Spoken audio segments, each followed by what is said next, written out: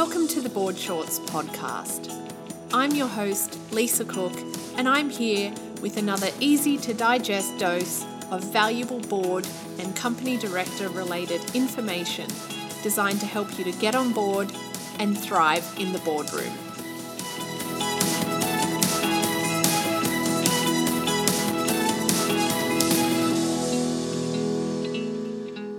Welcome to episode 30. I'm so excited for the podcast to be celebrating its 30th episode. Thank you so much for being here. Whether you're a new listener or a long-time fan, I really appreciate you tuning in and supporting this podcast. Now, today's conversation is something that I was inspired to record as I was actually scrolling through my website analytics and came across what has been a long time popular article. And it was actually published first in July 2014. So we're going back some time. And this article is all about understanding the various types of boards that are out there in the board space.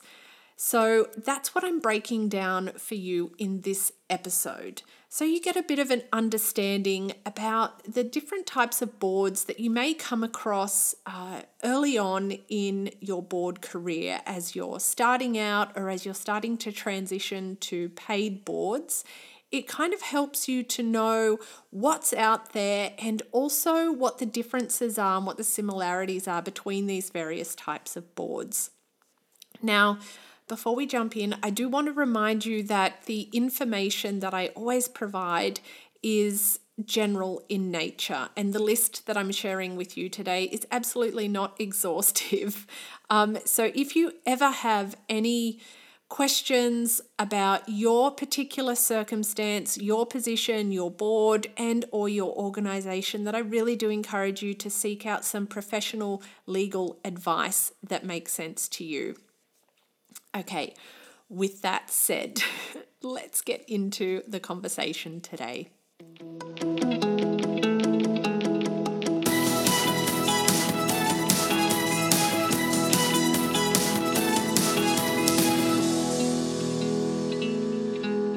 On the Get On Board Australia website, I like to use the term director and board member interchangeably to really include everyone who is part of that top leadership, that top responsibility and accountability body in any type of organization. And I refer to that body of people, that group of individuals, as a board. So why do I do that? Well, really where it comes from is because I feel that it's best practice for you, for anyone who's getting into the board space, to approach any board or committee role as if they had the responsibilities and duties as you would a company director. If you can think of that, and we will get into that a little bit, as having the greatest level of responsibility and duties and care, then if you're operating at that highest level, the chances are that you'll bring that perspective, you'll bring that view, you'll bring that mindset into other boards as well that may not have that same level of responsibility as a technical, legally defined company director. And that will make more sense as you listen to the episode, so please don't worry if you feel a little bit lost already. Now, whilst there are some differences between each of these various groups or bodies, the requirements and expectations placed on them can be quite similar, even though they're coming from different pieces of legislation. So whichever table you sit at, I'm aiming to introduce you to each of the features and main responsibilities of some of the most common groups that you will encounter as you begin and progress your board career. So first on our list is the board of directors. And a board of directors consists of people elected by a company's shareholders or appointed by the other company directors and current board members to be responsible for the performance of the organisation and its compliance, along with various other responsibilities. Whether a for-profit organisation, so normally referred to as a company, or a not-for-profit, and usually a company limited by guarantee, which, without getting into a legislation conversation, is generally how not-for-profits that operate nationally are structured. So whether you're a for-profit or a not-for-profit, the board of directors is responsible for the sound and prudent governance of the organisation, ensuring the system of structures, rights, duties, and obligations by which the corporations are directed and controlled meet legal and ethical requirements. So when we hear someone say the board or the board of directors, this is usually that group of people that we think of that we're referring to. And these boards and directors are governed by the Corporations Act. And of course, that's here in Australia. That's a 2001 federal legislation. So it applies to every organisation across Australia that is,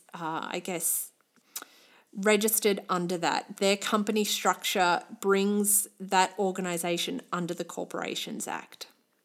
So we are not going to get into a big legislation conversation, maybe for another day, but just to know that boards of directors normally come with companies, and those companies normally are registered or incorporated under that Corporations Act. And people who sit on a board are called company directors normally. As I mentioned, this is general. So they're either referred to as executive directors, and these are people who work in the business and serve as a company director. Or they're known as non-executive directors. So these are people external to the company. They're not employed in a specific role in this company, that they serve as a company director. So they're non-executive directors. And they have a range of expectations and responsibilities that come along with being a company director. And that's all you need to know for now, because we're not going to get into a conversation about duties and responsibilities, expectations of company directors. I'll probably cover those in a future podcast episode. So that's the board of directors with a company. The next group of people we're going to talk about is a board of trustees. And this board of trustees is very similar to a board of directors. They are just governing a trust rather than a company. So you may likely see boards of trustees that are attached to organisations that are really there for a public good. So if you think of things like museums, universities, large government-owned public facilities like botanic gardens and parklands, charities, and some financial services organisations as well, these usually have a board of trustees attached to them. So the website Investopedia gives a very simple explanation for this type of board, saying, and I quote, "The board of trustees will be responsible for holding in trust the funds, assets, or property that belong to others with a fiduciary duty to protect them." And in this, we find that that's very similar to a board of directors, and you may find the two terms used interchangeably in some organizations as well. That's why it pays for you to be asking the question around the corporate structure so that you understand where your duties and responsibilities are coming from. Because unlike the Corporations Act, each state has its own trustee legislation that defines the duties, responsibilities, rights, powers, and other requirements of trustees. So that's why it helps for you to know where they're coming from. So the next group that we're going to be looking at is sometimes called a management committee, sometimes a board of management, sometimes just a committee, or even sometimes known as a council. And I don't want you to confuse that with your local municipal council and councillors. Council just meaning that group of people. So a management committee, which is the term we're going to use today, consists of people who have been elected by an organisation's members to represent and advance their interests in general. So management committees are usually found in smaller organisations such as not-for-profits and sporting clubs. So not-for-profits that operate within a certain area, usually a particular state. Not to be confused with national operating not-for-profits, which are companies limited by guarantee that were covered in that first section around boards of directors. So members of a management committee will have very similar legal expectations and responsibilities as a quote-unquote traditional company director. However, these duties will come from a different piece of legislation, and that is usually the relevant state and territory-based incorporated associations legislation. And depending on the organisation structure, these duties and responsibilities in a really simplified, generalised way are kind of like a diluted version of the Corporations Act duties and responsibilities.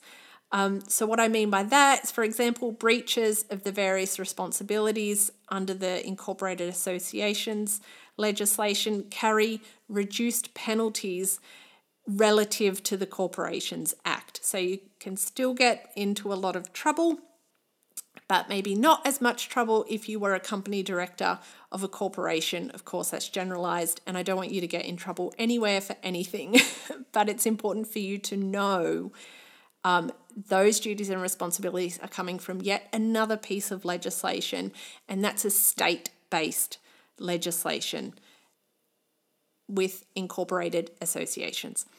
So the roles and responsibilities of a committee of management, which is usually the terminology used in the incorporated associations legislation, they're not dissimilar to that of a board of directors.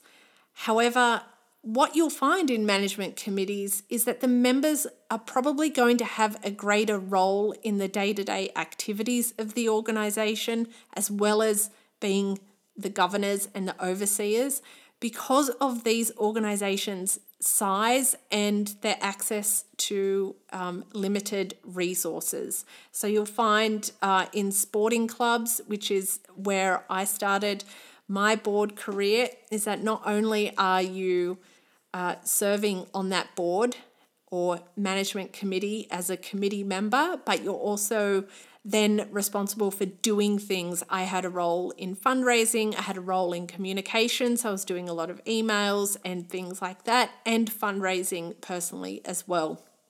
So you're also the doer as much as you're the overseer and governor. So it's an interesting role to have those two involved in.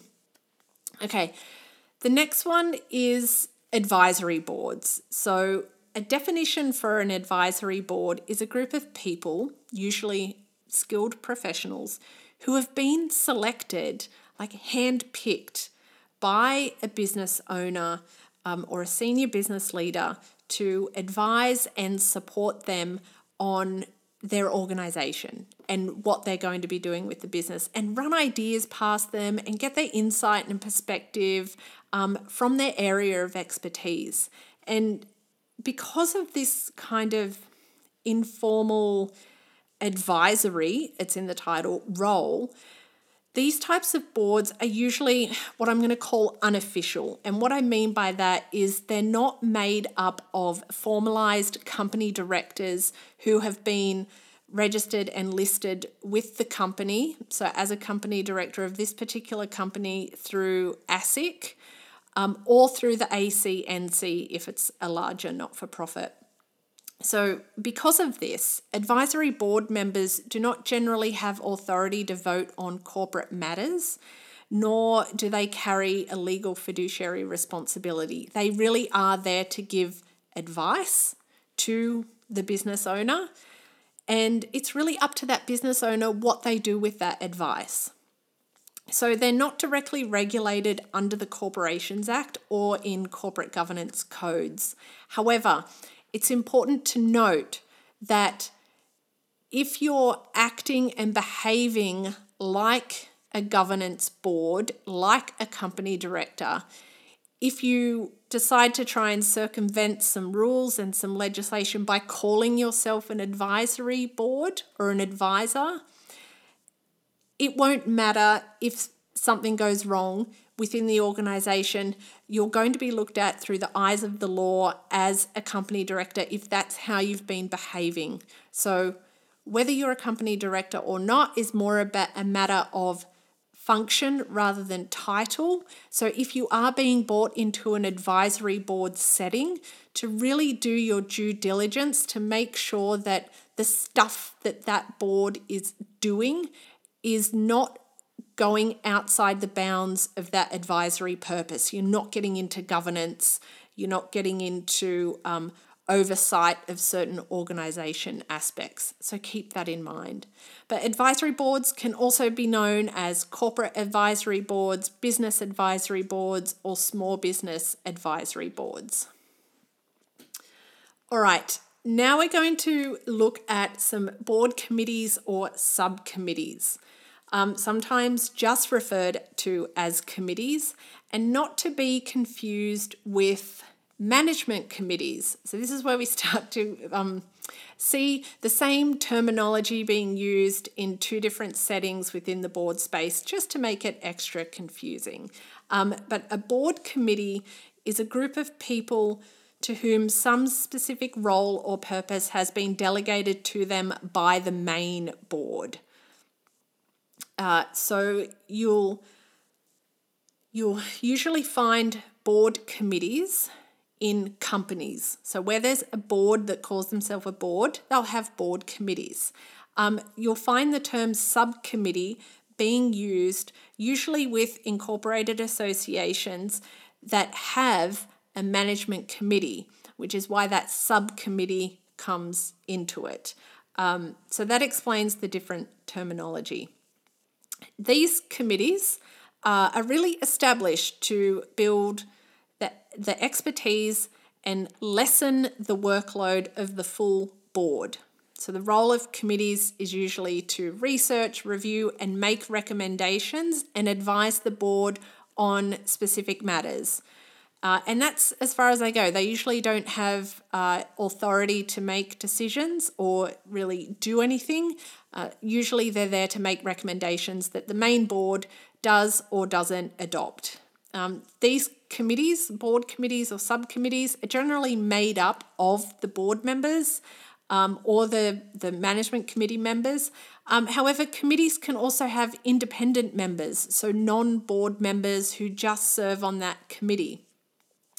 This is usually, whether a board can do that or not, is usually written into its constitution, so it may be worth checking in there if that's something that you're looking to either become part of yourself or whether you have a board that's looking to start committees. That's where you'll see that authority and ability to do so. So committees themselves have limited authority, power, and responsibilities, and each committee, therefore, should really be operating under its own charter or its own terms of reference. And if you don't have one, that's probably the first thing on your to-do list. But that's also if you're evaluating whether you want to join a committee of a board or a subcommittee, to be checking in on that terms of reference as well. And as I mentioned, the board retains the ultimate responsibility for any actions made by the committee, but usually committees really are there just to make recommendations for the board to adopt or not. Now, what do we mean when we say committees? Well, common committee types that you're probably going to encounter with companies, these can include an audit committee, a risk management committee, or sometimes just a risk committee, remuneration committee, compliance committee, nominations committee, and governance committee, and of course anything else that the organisation deems appropriate to set up and establish and have to support the board in its work. On the other hand, with incorporated associations and smaller organisations that are part of that management committee, you'll find common subcommittees that involve fundraising, marketing, strategy, finance, the certain junior or senior teams, if it's sporting, race day or competition committees, and membership committees and things like that. Again, that list is exhaustive as well. There's no certain types of committees that are legislated. I know if you're a sporting organisation, there's probably your state-based Office for Sport and Recreation or similar across the country that do have recommendations around clubs that operate locally as an incorporated association, that good governance is to have certain types of subcommittees. So always check with that as well. But that's committees and subcommittees. The last one I want to touch on is something I'm going to call representative groups. And there's groups of people who kind of from the outside look and act like a board in some ways, but that they don't really have any governance responsibilities, and they're not really a board committee either. And these you'll see in state or particular region-based bodies who are there to support really a local arm or local division or local representation of an organisation. And really what those groups are there for is to provide on-the-ground help. Sometimes they'll have employed people working in that particular region, and they'll have this group of people, this representative group there to help them through doing things like fundraising and inviting people to big events, representing the organisation in meetings and other such activities. And these don't fit neatly into our board or committee structures, but they're important groups of people for that organisation and the purpose that that has. And they're also great places for you to gain some board type experience. With these representative groups, it's really important that they're not getting into that governance role, as I talked about with advisory boards, and that they do just stay there in that realm of just supporting and helping that person or that organisation within that particular area with whatever it is that they need to be doing. So it helps for you to be aware of where this group of people is getting their authority and what type of structure, what is its mandate. I think with any group of people, it helps to have that documentation that really sets out what its purpose is and what the roles of the individual members are for, so that you can do your own due diligence about that and really assess whether it's something you want to be a part of. So to wrap up, all of these groups have significant differences, yet a lot of similarities. However, through the eyes of the law, if something goes wrong, it can be viewed through quite a narrow spectrum. And really that does depend on the circumstances of the issue that happens. So be wary of that. Anyone who sits on any of these groups or any of these bodies needs to keep in mind that even though they may not be an official company director, if they have similar responsibilities and undertake similar activities to a company director, the chances are that you'll likely be perceived as one and have the same expectations and accountability under the relevant legislation. Like we say, if it walks like a duck and sounds like a duck, it's probably a duck. But at the end of the day, I recommend approaching any board or committee role as a director bearing the same duties and responsibilities that you'll find in the Corporations Act. Thank you so much for listening today. If you haven't already, I invite you to subscribe, rate and review the Board Shorts podcast on your favourite podcast app. And please feel free to share that you're listening and what your takeaways are from this episode on social media using the hashtag BoardShortsPodcast.